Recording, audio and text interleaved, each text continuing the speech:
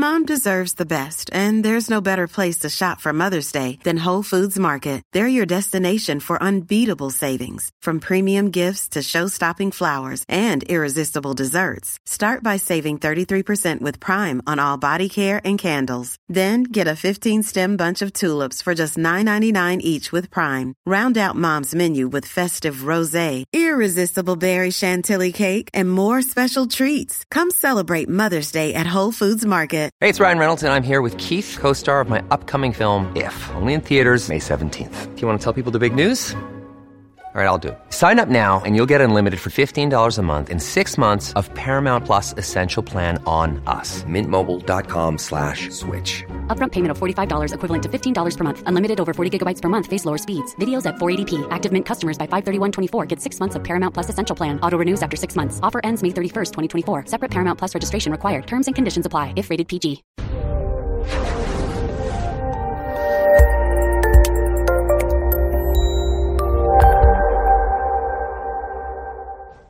Hi, everyone, and welcome to today's presentation.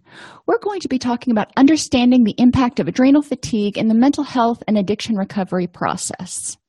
This is Counselor Toolbox, bringing you practical tools for recovery from mental health and addiction issues. This episode was pre-recorded as part of a live continuing education webinar. CEUs are available on demand for this presentation through our sponsor, All CEUs. Go to allceus.com/Counselor Toolbox to register.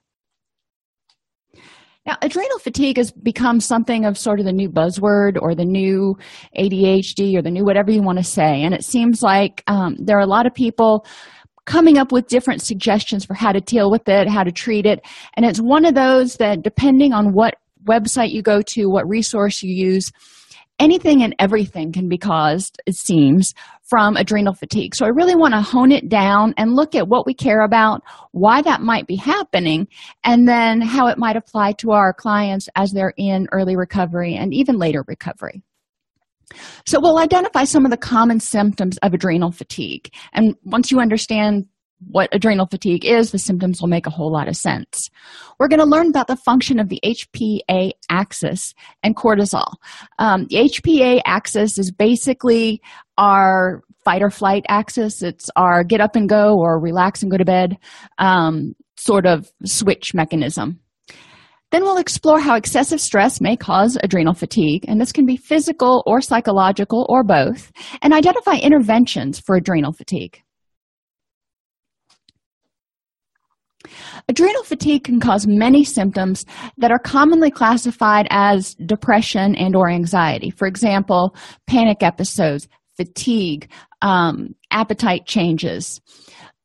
A lot of the things that we think of as depression, apathy, lack of enjoyment, actually can be caused from adrenal fatigue. We've talked before about how the brain will actually adjust over a period of time. If it's exposed to consistent high levels of stress, it will actually turn down its responsiveness. And this is one of the things we can look at in terms of adrenal fatigue, or as far as conceptualizing adrenal fatigue. So people may start feeling somewhat apathetic, and things that used to make them stressed, make them happy, make them something excitatory, doesn't do it anymore. They're just blah. Standard antidepressant treatment will likely be unsuccessful or less than optimally successful in addressing these symptoms in this situation. So if you have somebody who truly has a serotonin imbalance and they start taking SSRIs and they start feeling better in 4 to 6 weeks, then we know we're dealing with serotonin, and we can maybe give them some information so they can prevent themselves from causing some symptoms. But, we figured out that that's probably what was going on. But if somebody's taking antidepressants, especially if they've been on a couple of different antidepressants and they seem to be, quote, treatment resistant, which I hate that word or phrase, we want to look at some other causes. What else may be going on with this person physically and psychologically that might be contributing or causing these symptoms? It's also important to remember that many people suffering from adrenal fatigue self-medicate with stimulants and may eventually seek relief through the escape that's provided from addiction. So what happens under prolonged stress? In the normal person, there's a stressor. Something happens. The fight or flight response stimulates or excites the person. So let's take a very benign stressor, weightlifting. Maybe you decided you are going to compete in some bodybuilding competition. So you start working out 6 hours a day, 7 days a week, and not giving your body a break. That's a stressor. We're not even talking about an emotional stressor here. We're talking about a physical one. But the body is having to put out energy. It's having to put out those excitatory neurochemicals to get the muscles to fire in order to lift the weights. In a normal situation, the person eliminates the stressor or the threat. They have a rest day or week, and they have a recovery period. Another example would be, tornado comes through the city. Heaven forbid, tornado comes through the city. Half the city's wiped out. That's a huge stressor. The fight or flight response kicks in, and people are stressed out. They've got to find somewhere to live. They've got to help their neighbors. They've got to deal with what's happened. Once that has been dealt with, whether it's a week or a month, then people are exhausted, and there's a recovery period. It takes people a while to kind of get back on their game, and that's normal. After a big stressor, it's normal for people to take a while to get back to where they feel like they're, operating at 100%. They get tired easier. So they rest. Imagine that. I get in trouble all the time because I'm one of those people who has difficulty sitting still. And my kids were laughing at me because my dog hurt his paw, and he has not moved from the sofa for 3 days. And it's just a sprain. It's not like it's broken or anything, but he is resting and letting it get better through his recovery period. And he's actually getting better. He was bearing weight this morning. And my daughter's like, see, imagine what would happen if you actually took some recovery time. I'm like, really? Go eat your breakfast. So other examples that people encounter on a regular basis, final exams, obviously, if you're in school. Every semester, at the end of the semester, I would cram for final exams because I was a horrible student. And I would end up getting sick. As soon as final exams was over, my body would just kind of shut down. My immune system was gone, and I would get sick. And I knew a lot of people like this because the body was under so much stress during that period, but then we had a recovery period. If you have a big project at work, maybe you have a grant coming up and you are just burning it at both ends to try to get this out. For the next few weeks afterwards, you kind of coast. It's not like you're going to jump back in and go, okay, that one's out the door. Let's take on this next grant, or let's do something else that's huge and time-consuming and energy draining. Most people pace themselves, and that's the way to prevent one of the ways that we're going to talk about for preventing adrenal fatigue. When there is a big stressor, emotional or physical, if you have a heart attack, you have surgery, that's a big stressor on your body, you need to give yourself time to rest and recoup. In an abnormal situation, there's a stressor or a threat. The fight or flight response happens, and it stimulates or excites the person. The person can't totally eliminate the stressor, or another stressor comes right along. So there's continued stimulation. Adjustment to the high stress, the body turns down the response and says, okay, we can't get upset about all the little things anymore. We're only going to get upset when there's something really, really stinking big that comes along. So the person starts feeling apathy and depression, things that we would think of in terms of a mood disorder, when it actually may be more physiological. Law enforcement officers are very prone to this because, especially if they work in a zone where there is a lot of activity and it's constant, they can have a call, they can get off the call, they can have 5 minutes maybe to go get something to drink, and then they may be on another call. Those days are exhausting. Now, for most cops, that is not every day, so they don't get completely run down. But in some situations, in some cities, that is pretty much every day. So they need, on their time off, they need to be able to actually relax and not be working a second job and trying to juggle 6 other balls in the air. People who are type A will typically take on stressors They want to do everything. They're high strung. They want to do it right. They want to do it perfectly. And they're going to say yes to a lot of things. And as soon as they finish one project, they're taking something else on. They're not taking a breath, kind of like I'm doing right now. And it's really exhausting just to listen to, let alone do. So, other situations which we may encounter with our clients are clients who have negative self-talk. If they are regularly telling themselves how worthless they are and how everybody's going to leave them, that is a constant stressor. So they may eventually wear themselves down. And excessive stimulant intake. If you have someone who has been abusing methamphetamine, cocaine, or even to an extent caffeine, and I shouldn't admit this, but I will. When I was in college, I would drink so much caffeine, especially during these final exam periods, that when I would drink caffeine, I would actually get tired. It just didn't even work anymore. It's not like I got desensitized to it and I could drink 3 Starbucks or something. I would drink it and I'd actually get sleepy. That's what we call a clue. So if your body is not responding the way you expect it to in response to a stressor or a stimulant, kind of stand up and take a look at what's going on. I mentioned the HPA axis, and we're not going to go into huge detail here because we've only got an hour. But HPA stands for hypothalamic pituitary adrenal axis, which controls the stress response. Your hypothalamus, thinking back to Psychobiology 101, it's the brain center that determines if there's a threat. It takes in the stimulus, compares it to what you already know, and it goes, this is really bad mojo, or this is something we can let go. Whatever it determines, it tells the pituitary gland. It says, don't worry about it, send out the relaxation sign, or this is a problem, send out the all hands on deck. The pituitary gland flips the switch, if you will, if you're thinking of it sort of as a relay system. And the pituitary gland tells the adrenal glands, there's a problem. We need to start sending out everything and send out the message that all hands on deck, and we need to prepare to fight or flee.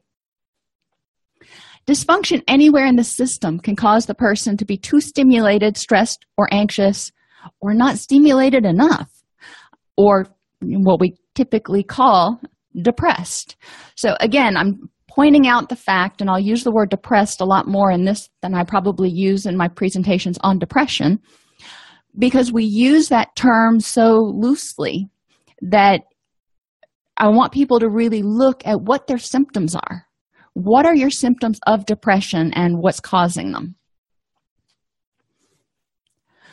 When people are under significant stress, adrenaline and cortisol levels remain high. So people with PTSD, people who are under a lot of stress for whatever reason, they've got that big project at work coming up or whatever it is, they're not able to completely turn it off. So their adrenaline and cortisol levels remain high. This interrupts the natural 24-hour cycle of cortisone levels. So the person is basically permanently alert. I don't think any of us want to be permanently alert. I like sleep a lot. What happens is they may fall asleep, but they also may wake up in a very anxious state or panic attack. In the middle, there's early stages of adrenal fatigue, mid stages, and late stages. In the middle stages of adrenal fatigue, when the adrenal glands are starting to really struggle, is hypothesized that they may sort of sputter, if you will. And they're supposed to be sending out cortisol, and they're not sending out as much. It's a trickle now, but every once in a while there's a gush. And that gush can be a panic attack, and it can come at any time for no apparent reason, at least in the person's mind. They're just like, I woke up and I was in the middle of a panic attack. So restless sleep is a sign. Restless sleep can also contribute to adrenal fatigue because your body's not able to rest and repair. Difficulty maintaining blood sugar. In the late stage of adrenal fatigue, cortisol levels are too low. The thermostat is just completely turned down. The body has said, I am not responding to anything except for a herd of elephants parading in here. It's trying to protect itself from burning out. It's like, I can't take it anymore. I've had as much stress as I can possibly handle. The person at this point is probably just barely getting through the day, and any stressor, anything that would normally be like a 1 on a scale of 1 to 10 will just send them into complete crisis. So the thermostat is turned down. Cortisol is responsible in part for maintaining blood sugar, though. So people with adrenal fatigue may find that their blood sugar is all over the place. Now, what do we know happens when blood sugar gets low? For some people, they start to get shaky. They start to feel dizzy.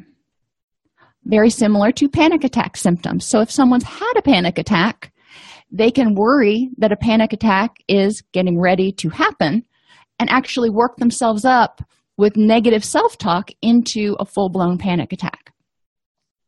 So, blood sugar all over the place. What have we talked about before with maintaining blood sugar for panic, for depression, whatever? It's important.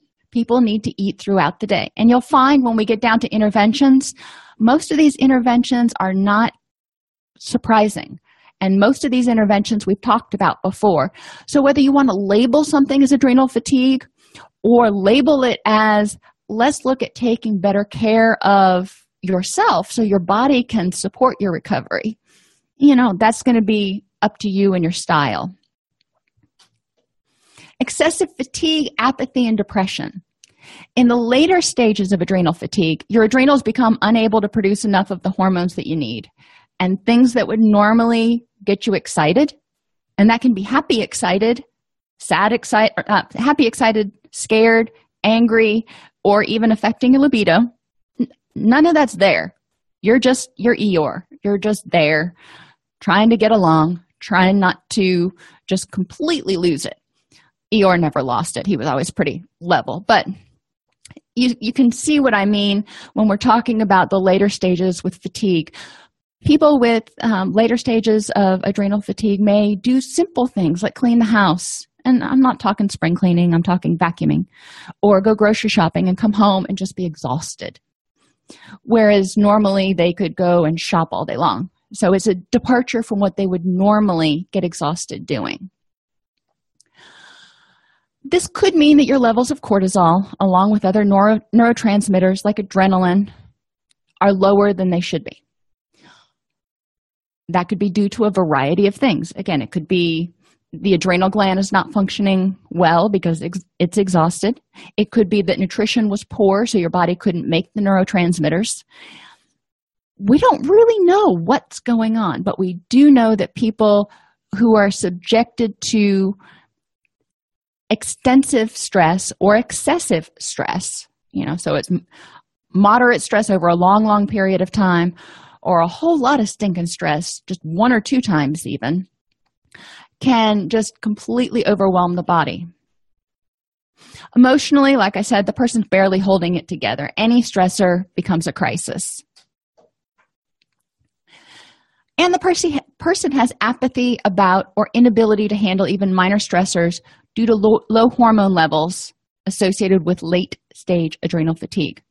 The adrenals can't keep up, and the demand for cortisol, adrenaline, and norepinephrine production needed to address the stress, it's not there. The hormones that regulate the stress response and allow us to increase our strength, focus, and awareness when we need it are deficient or absent. So people are feeling weak. That can be partly low blood sugar. That can be partly not getting enough sleep. And that can be partly not having the hormones and neurotransmitters necessary to make those muscles contract and feel strong and energetic. Focus is the same way. If you don't sleep enough, even if you're not suffering from adrenal fatigue, if you're not sleeping enough, you're going to have a hard time focusing. So we need to encourage people to focus on their health and wellness. And there are a lot of books out there, there are a lot of websites out there, like I said, that attribute anything and everything under the sun to adrenal fatigue, and they want you to cut out everything processed and drink only spring water that's bottled a certain way and add all these herbs, and that may work for some people, and that's obviously a personal choice between them and their healthcare physician. But there are a lot of things that we can do to eliminate our lifestyle stressors that contribute to this. And we'll get into those later. The adrenal function is constantly hovering around the exhaustion threshold level, and the smallest stressor will often trigger an adrenal crash, including coffee. Like I said before, sometimes when I was in college, I would drink coffee, and I would drink so much in a 24-hour period over, a week or so, that my adrenals would just be like, honey, I got no more to give you, so you need to go to sleep. This is important for people to be aware of. This is important for us to be aware of when we're talking with our clients about what supplements they may be taking. If they're taking pre-workout supplements, if they are taking certain herbs that are known to be stimulatory, it's important. I wonder if that's even a word. Anyway, I get distracted easily. It's important to understand that if the body is not responding how you would expect it to, especially for your person, then they need to take a look at what's going on. Immune system issues. Cortisol also has an anti-inflammatory effect that helps regulate the immune system. A lot of people, when they have adrenal fatigue, will have joint pain and flare-ups of gastrointestinal stuff. Lots of belly aches, lots of joint pain. Cortisol is kind of neat because when you get a scratch on yourself, cortisol comes to the rescue and prevents that scratch from becoming this huge black and blue mass. Which brings me to people with adrenal fatigue often bruise easier.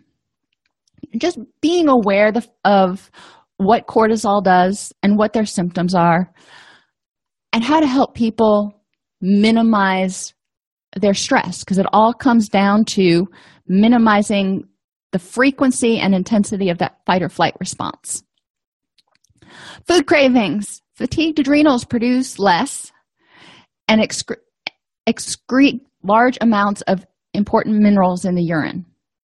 There's an imbalance in minerals like sodium, potassium, and magnesium in people's blood if they have adrenal fatigue. So they'll have cravings for food that will replace the minerals that we've lost. Like chocolate is really high in magnesium. Who knew?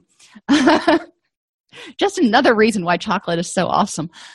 Peanut butter can also be high in magnesium, and salty foods, because as the adrenals are producing less cortisol and the body is starting to excrete more, we're getting dehydrated, salt levels are getting out of whack. Sodium potassium imbalances can cause heart problems. So people with adrenal fatigue may have heart palpitations. One of the things we worry about in clients who are bulimic, especially anorexic to an extent, but definitely bulimic, is the sodium potassium imbalance, because we can see a lot of really negative side effects of that, especially in terms of heart attacks with those patients. So we keep talking about these stressors, but what is a stressor? It is anything that causes your body to speed up, deal with a threat, or do work. Hey, doing work is a stress. You can tell your boss that. Mental stress, anxiety, fear, or anger are stressors. Physical stressors include exercise, recovery after injury or illness. Even digestion is a little bit of a stressor. I mean, obviously, it's not a huge stressor and it's probably not going to cause any major problems for anybody ever. But it is something that causes your body to do work. So it is technically a stressor. Other stressors are things that prevent your body from recovering. So if you're preventing a wound from recovering, my kids are horrible about picking their scabs off. And I'm like, that is not going to heal if you keep picking your scab off.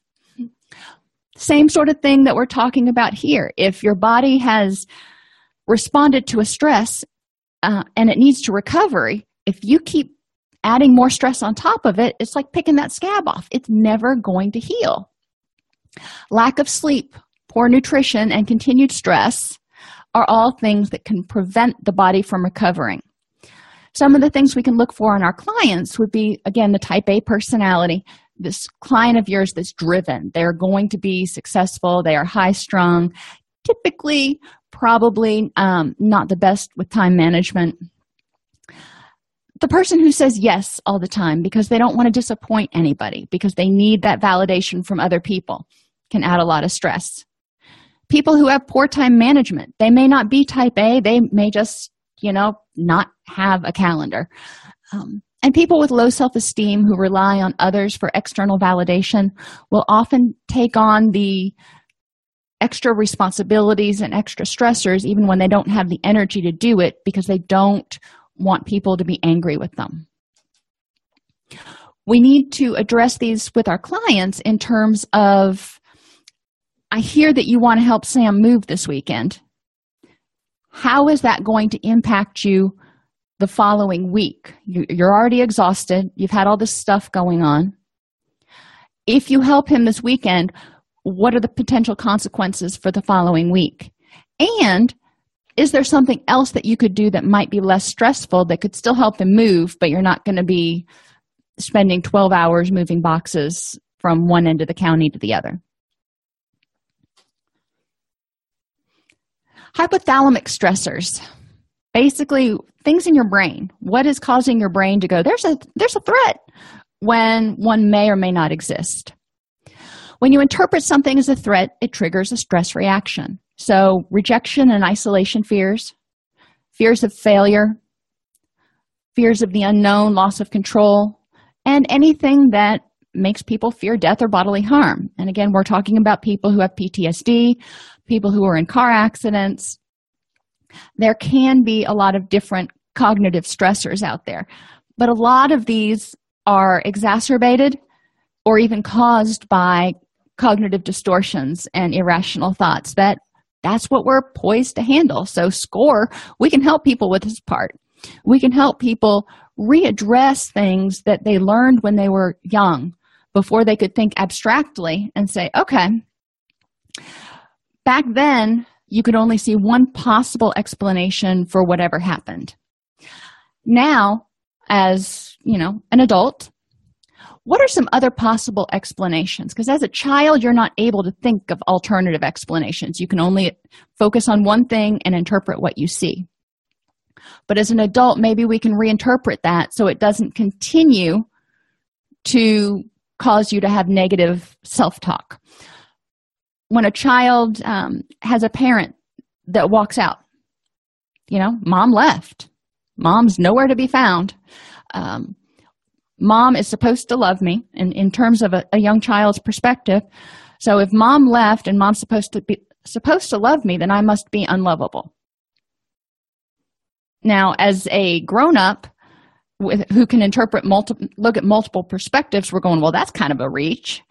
But from a 4-year-old's point of view, it actually makes a fair amount of sense. Children are egocentric, so mom must have left because of me.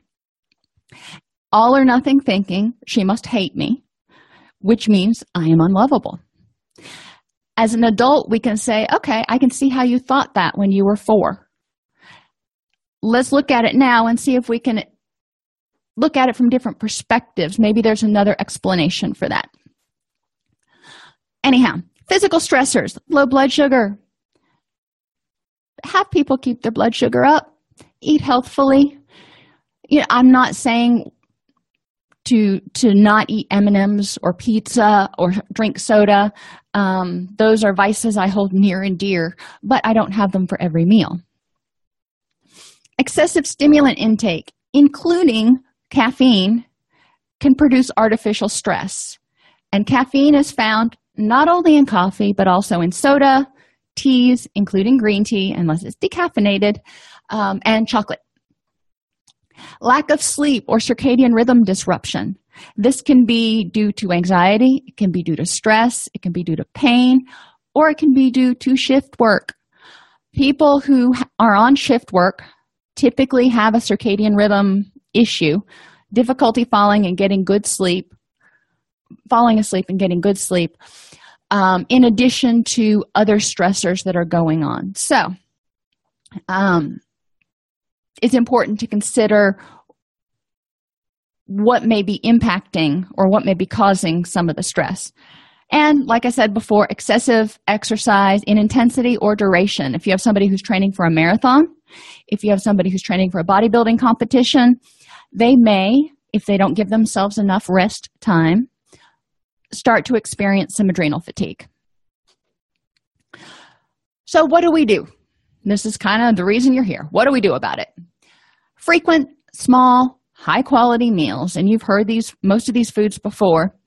Chicken, tuna, salmon, eggs, yogurt, black beans, raw spinach, broccoli, sesame seeds, sunflower seeds, pumpkin seeds, cashews, walnuts, quinoa, oatmeal, brown rice, whole wheat bread. Most people can find things on that list that they will eat. Does that mean that that's all you should eat? No. Most people would be miserable if that's all they ate. But we want to encourage people to eat a colorful meal, have 3 colors on their plate at every meal, eat frequently every 3 to 4 hours. Now, I'm not talking about a huge meal every 3 to 4 hours. A small meal. Remember, your undistended stomach is about the size of your balled up fist. So if you're eating a plate of pasta that's the size of a basketball, that's probably eating more than you really need. When we're talking about portion control, I don't want to add more stress onto my clients' lives. I don't want to say, okay, now you need to start counting calories and you need to start logging everything. If they want to, that's great. But if they don't want to, let's look at some easy things.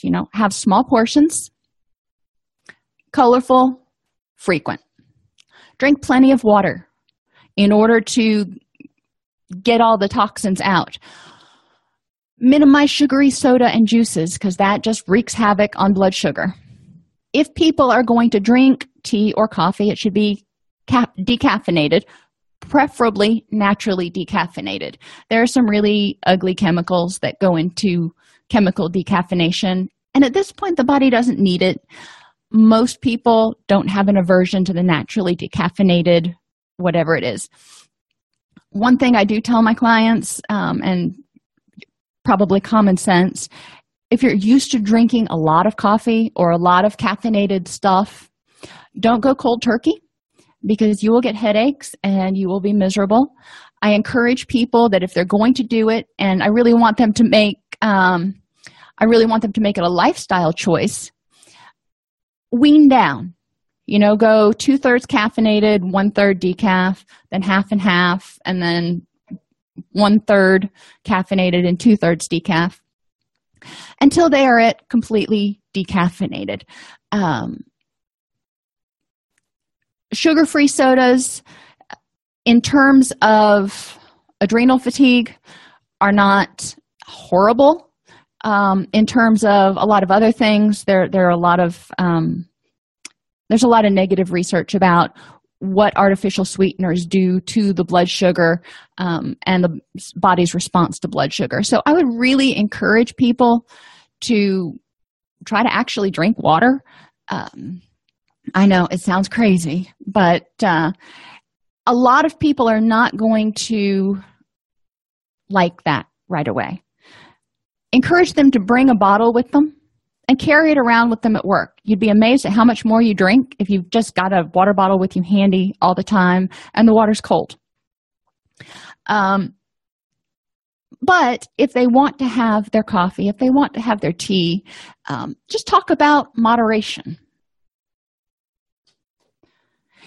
Ideally, eliminate or greatly reduce white flour and replace it with whole wheat or rye flour.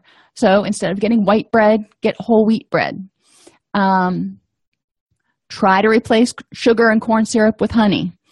Partially hydrogenated fats with organic cold-pressed coconut oil or some other oil in that genre. I encourage my clients, if they want to do these things, and this is obviously something that they're going to want to talk over with their nutritionist and or their physician.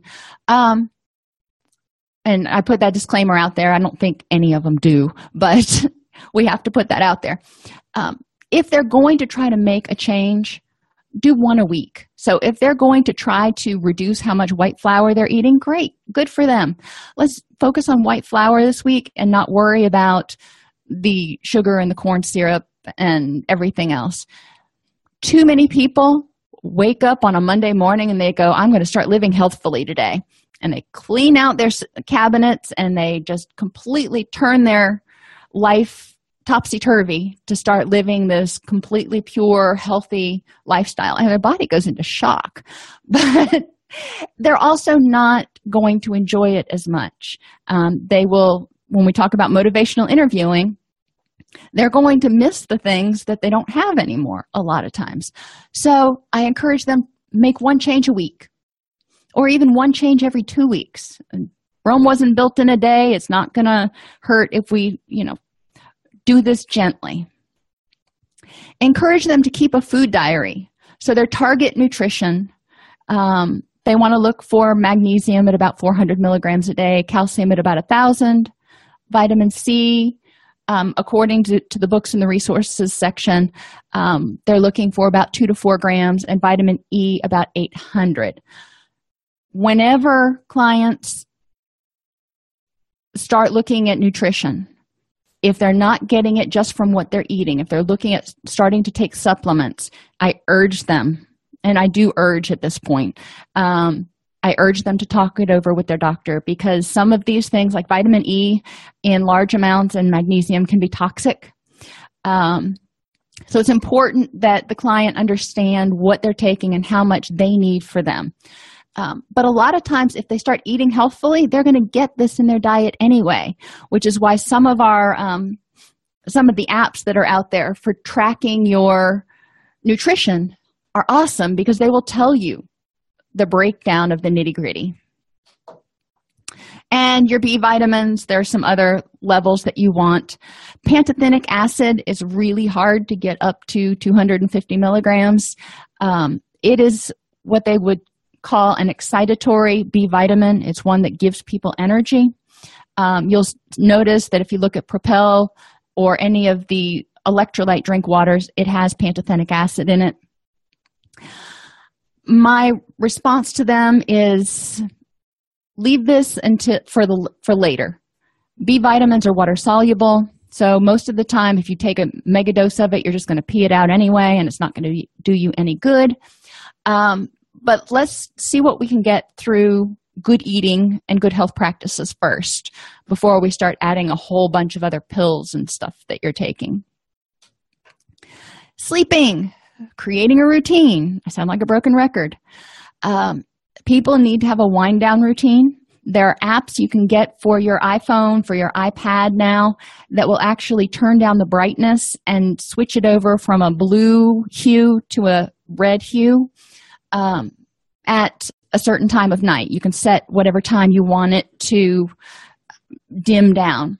The blue tint in the lights, and I'm missing the word that I'm looking for right now, but like in lights that you have at the office, in the fluorescent lights that tend to be kind of harsh, the daylight bulbs, they encourage you to stay awake. They discourage the release of melatonin.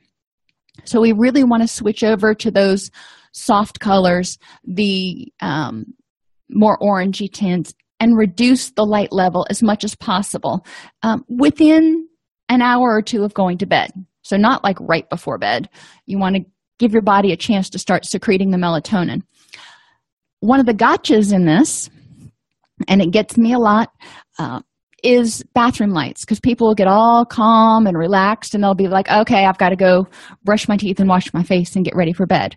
So they walk into the bathroom and they turn on like 1,000,000 watts of lights. No.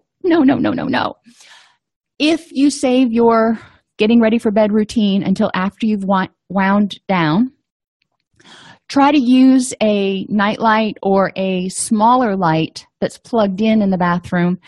And likewise, if you get up in the middle of the night to go to the bathroom, try not to turn on all the lights in the bathroom, because it tells your body, hey, it's time to wake up. The sun is amazingly up.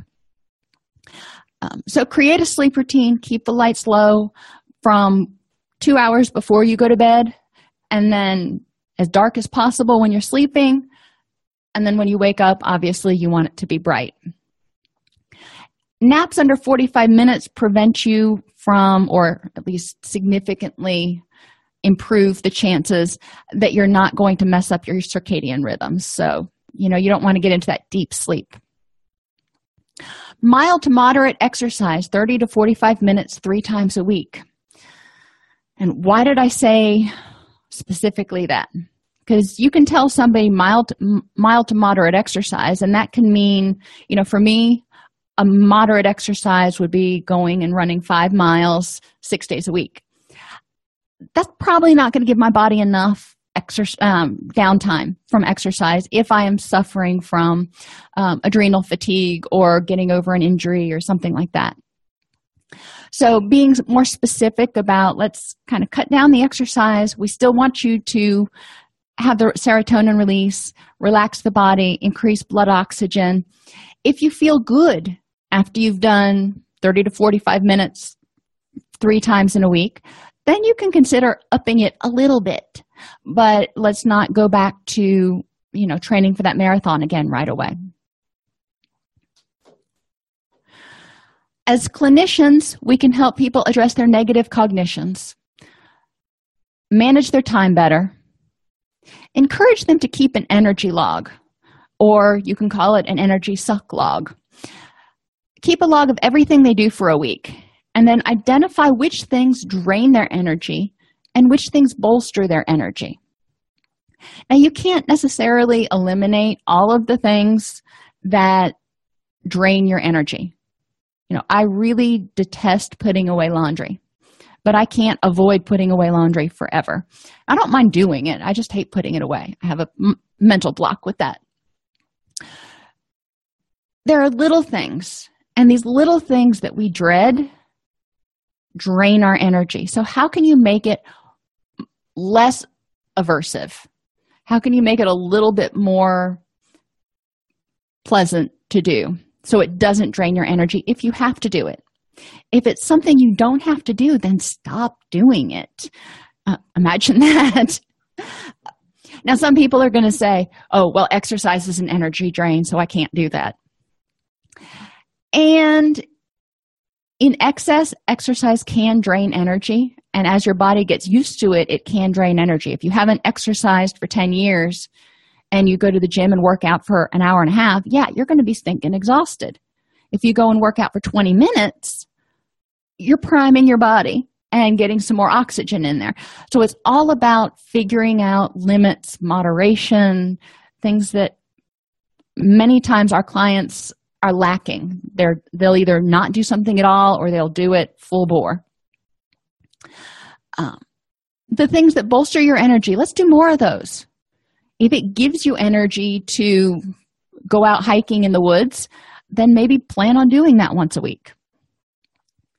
Encourage our clients to do a mind-body scan first thing in the morning when they wake up. What are they thinking? What's their mood like? Are they a negative Nelly or are they feeling pretty happy? Are they able to focus or do they feel foggy?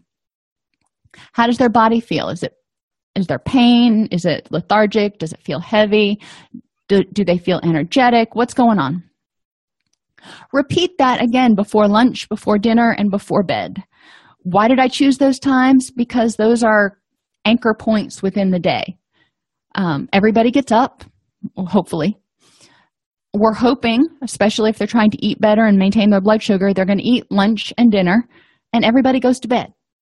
So those are times of day that are anchored for everyone, that they can remember to do this mind-body scan. It doesn't take 45 seconds to do, but it helps them identify, am I getting too stressed out? Am I getting worn down? Am I feeling agitated? What's causing it? And is there anything I can do about it? Once people start becoming aware of how they feel, oh my gosh, what a concept, they'll find that they tend to be kinder to themselves. Instead of pushing through, they may go, I'm feeling really foggy right now and I'm tired. I'm going to be much more productive if I pick this up in the morning. So encourage that mindfulness, that mind-body scan. You may even encourage people to write it down. Now, I would be a horrible person to do that because I would forget to write it down. Or I would only do it haphazardly. But if you can find an easy way for them to write it down or chart it, they might be able to find patterns in their energy levels and patterns in their fogginess, such as before lunch and before bed, or whatever it is for that person. Other alternative interventions, and I add this because it's out there, it's on the internet, it's in the books that I read on adrenal fatigue, so I didn't want to leave it out. But I don't know enough about any of these to speak intelligently about them. So I would strongly suggest that if your client is interested in herbal supplementation or looking at alternative medicine, to consult an alternative medicine physician. Licorice root, the supplement, not the candy. So I'll say that first. Too many people see that and they're like, ooh, I can eat licorice all day long every day. No, licorice root is far different. Ashwagandha is supposed to be a normalizing herb that helps. If you've got too much cortisol, it brings it down. If you've got too little cortisol, it tells your body to bring it up. It stabilizes and normalizes things. Astragalus root has also been found to be helpful. Siberian ginseng, for women especially, has been found to be helpful. Panax ginseng tends to be stimulating. Siberian ginseng has not been found to be as stimulating. And then there is some theories that supports like. So they talk about using adrenal cell extracts in order to support the adrenal gland.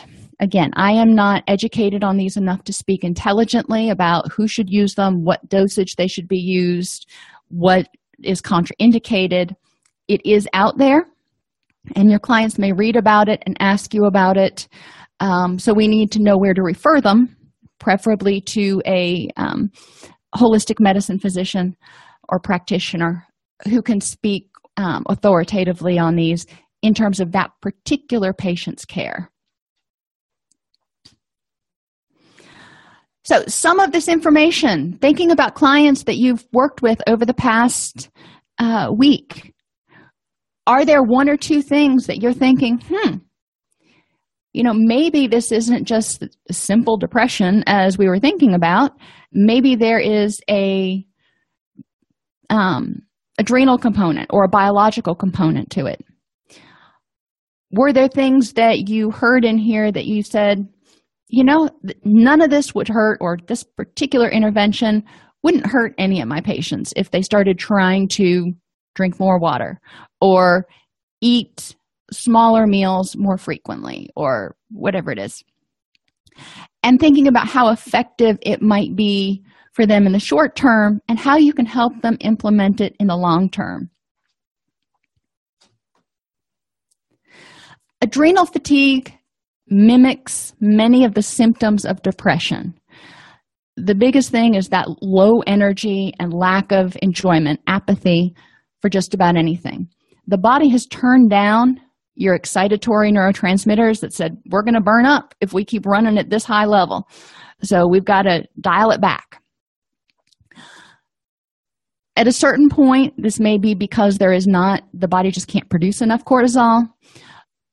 But before that, in the early stages, the body's turning down the system. Adrenal fatigue is a physical ailment that can be compounded or caused by mental stress and anxiety. Interventions should start with improving lifestyle factors. And like I said, 1 per week is more than enough. If somebody starts sleeping better, they're going to have a lot of positive effects. Now, if one of the complaints they have is they can't sleep because they're waking up with panic attacks, then we probably need to, get them in to see their physician to see if there is a biochemical cause for it that's easily treated. Most physicians, and I'm not saying all, there's, about 20% of physicians out there have heard of adrenal fatigue and are somewhat supportive of it. There aren't easy tests for adrenal fatigue. So it's not like they can go in and say, okay, I want the adrenal fatigue test in order to see if I've got it or not, and there's a definitive thing. If they've tested for they've tested thyroid hormones, and those all seem to be in balance, adrenals might be something else to consider talking with their doctor about. Antidepressants, stimulants, and steroids, because a lot of times when someone is in either a lot of pain and having inflammation or feeling tired, they will be given steroids. These typically have little effect on adrenal fatigue because there's just no more cortisol to give. You cannot squeeze blood from a turnip. And these may actually even make it worse. So if the patient starts taking any of these, or like I said, says that, coffee's not even doing it for me anymore, this is something you might want to consider talking to your patient about and saying, okay, well, that might indicate there's a biochemical thing going on here, that you're just exhausted. And sometimes instead of saying adrenal fatigue, which sounds very, very overwhelming, or worse yet, HPA axis dysfunction, which sounds completely scary, we may just talk about total bodily exhaustion. And how the body's response, the brain wants to protect the body. So let's look at how this makes sense. If you're completely worn out and you're drinking coffee to try to push yourself through it and there's just no more gas left to give, the body is making you shut down. It's trying to protect itself. I'm out of gas. You can't make me do anymore. Helping them understand the functional nature of it and how their body can recover if they give it time.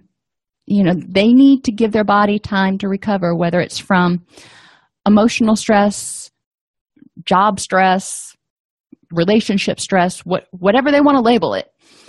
It had an impact, and they do need time to recover.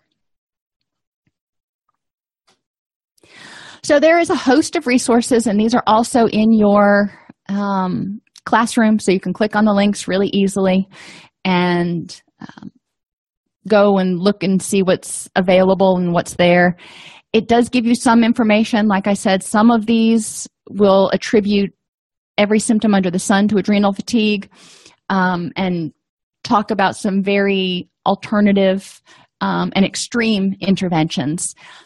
Most of our patients, if we can even help them just start living healthfully and taking care of themselves,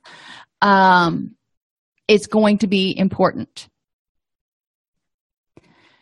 Now, a question comes in about how hypothyroidism fits into adrenal fatigue. Symptoms of hypothyroidism are very similar to symptoms of depression. So if the thyroid is dysfunctioning, then you're going to have someone who has dry skin, constipation, exhaustion, fatigue, wanting to sleep all the time. Adrenal fatigue has some very similar symptoms. So we're talking about effective differential diagnosis. If somebody goes in and has a thyroid test done and everything comes back normal, and a lot of times what they're told is, it's all in your head, just go home, chill out for a while, and you'll be fine.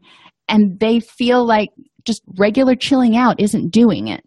And that's true. That's probably true. There's more to it, to whatever's going on that is causing their stress and draining their adrenal system.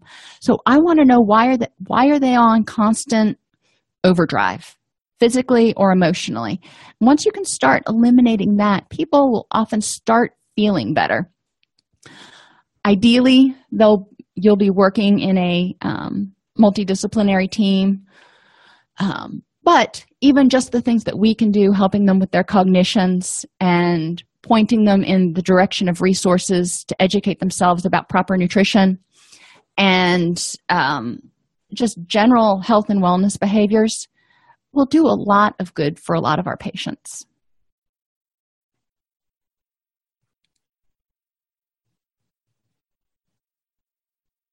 Well, thank everybody for attending today. I really enjoyed this presentation, and I enjoyed you being here with me. And if you have any questions, feel free to send me an email at support@allceus.com.